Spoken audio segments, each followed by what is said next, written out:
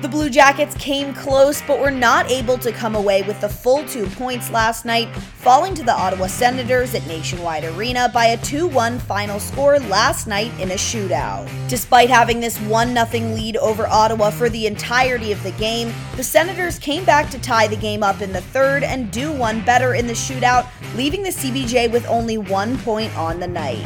The Blue Jackets held all 3 real scoring opportunities in the first. The first chance, a setup on the back post, a wide open net for Gus Nyquist, who sent it up into the netting.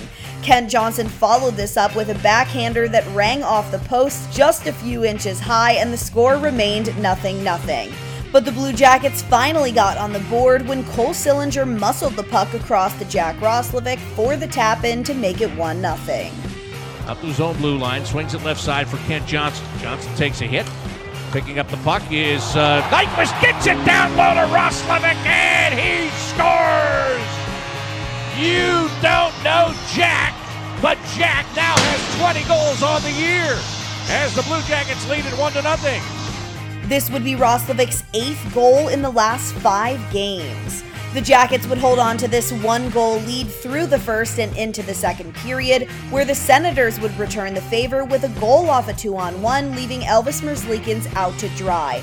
Fortunately for the Blue Jackets, luck would be in their favor last night as they challenged this goal for an offsides entrance into the zone, which they would win, and the Senators' goal would be taken off the board. After this, neither team would net one in the second, as the score from the first 20 minutes remained, a 1-0 game now moving into the third. The Senators would finally be successful, evening out the score at the 7:06 mark with a tic-tac-toe play from Josh Norris to Drake Batherson and finally to Brady Tkachuk, netting his 29th of the season to tie it up at 1 apiece.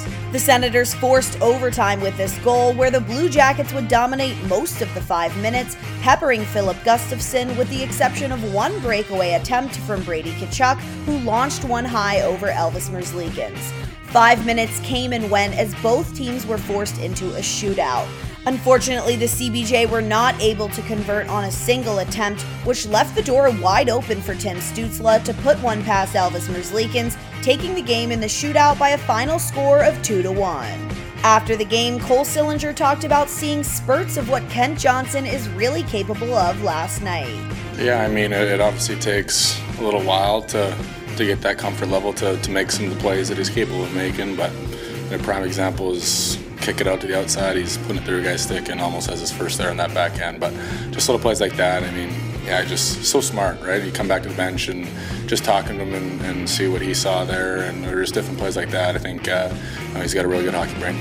The Jackets begin wrapping up their season with their second-to-last home game, a matinee matchup this Sunday against the 46-26-6 Edmonton Oilers.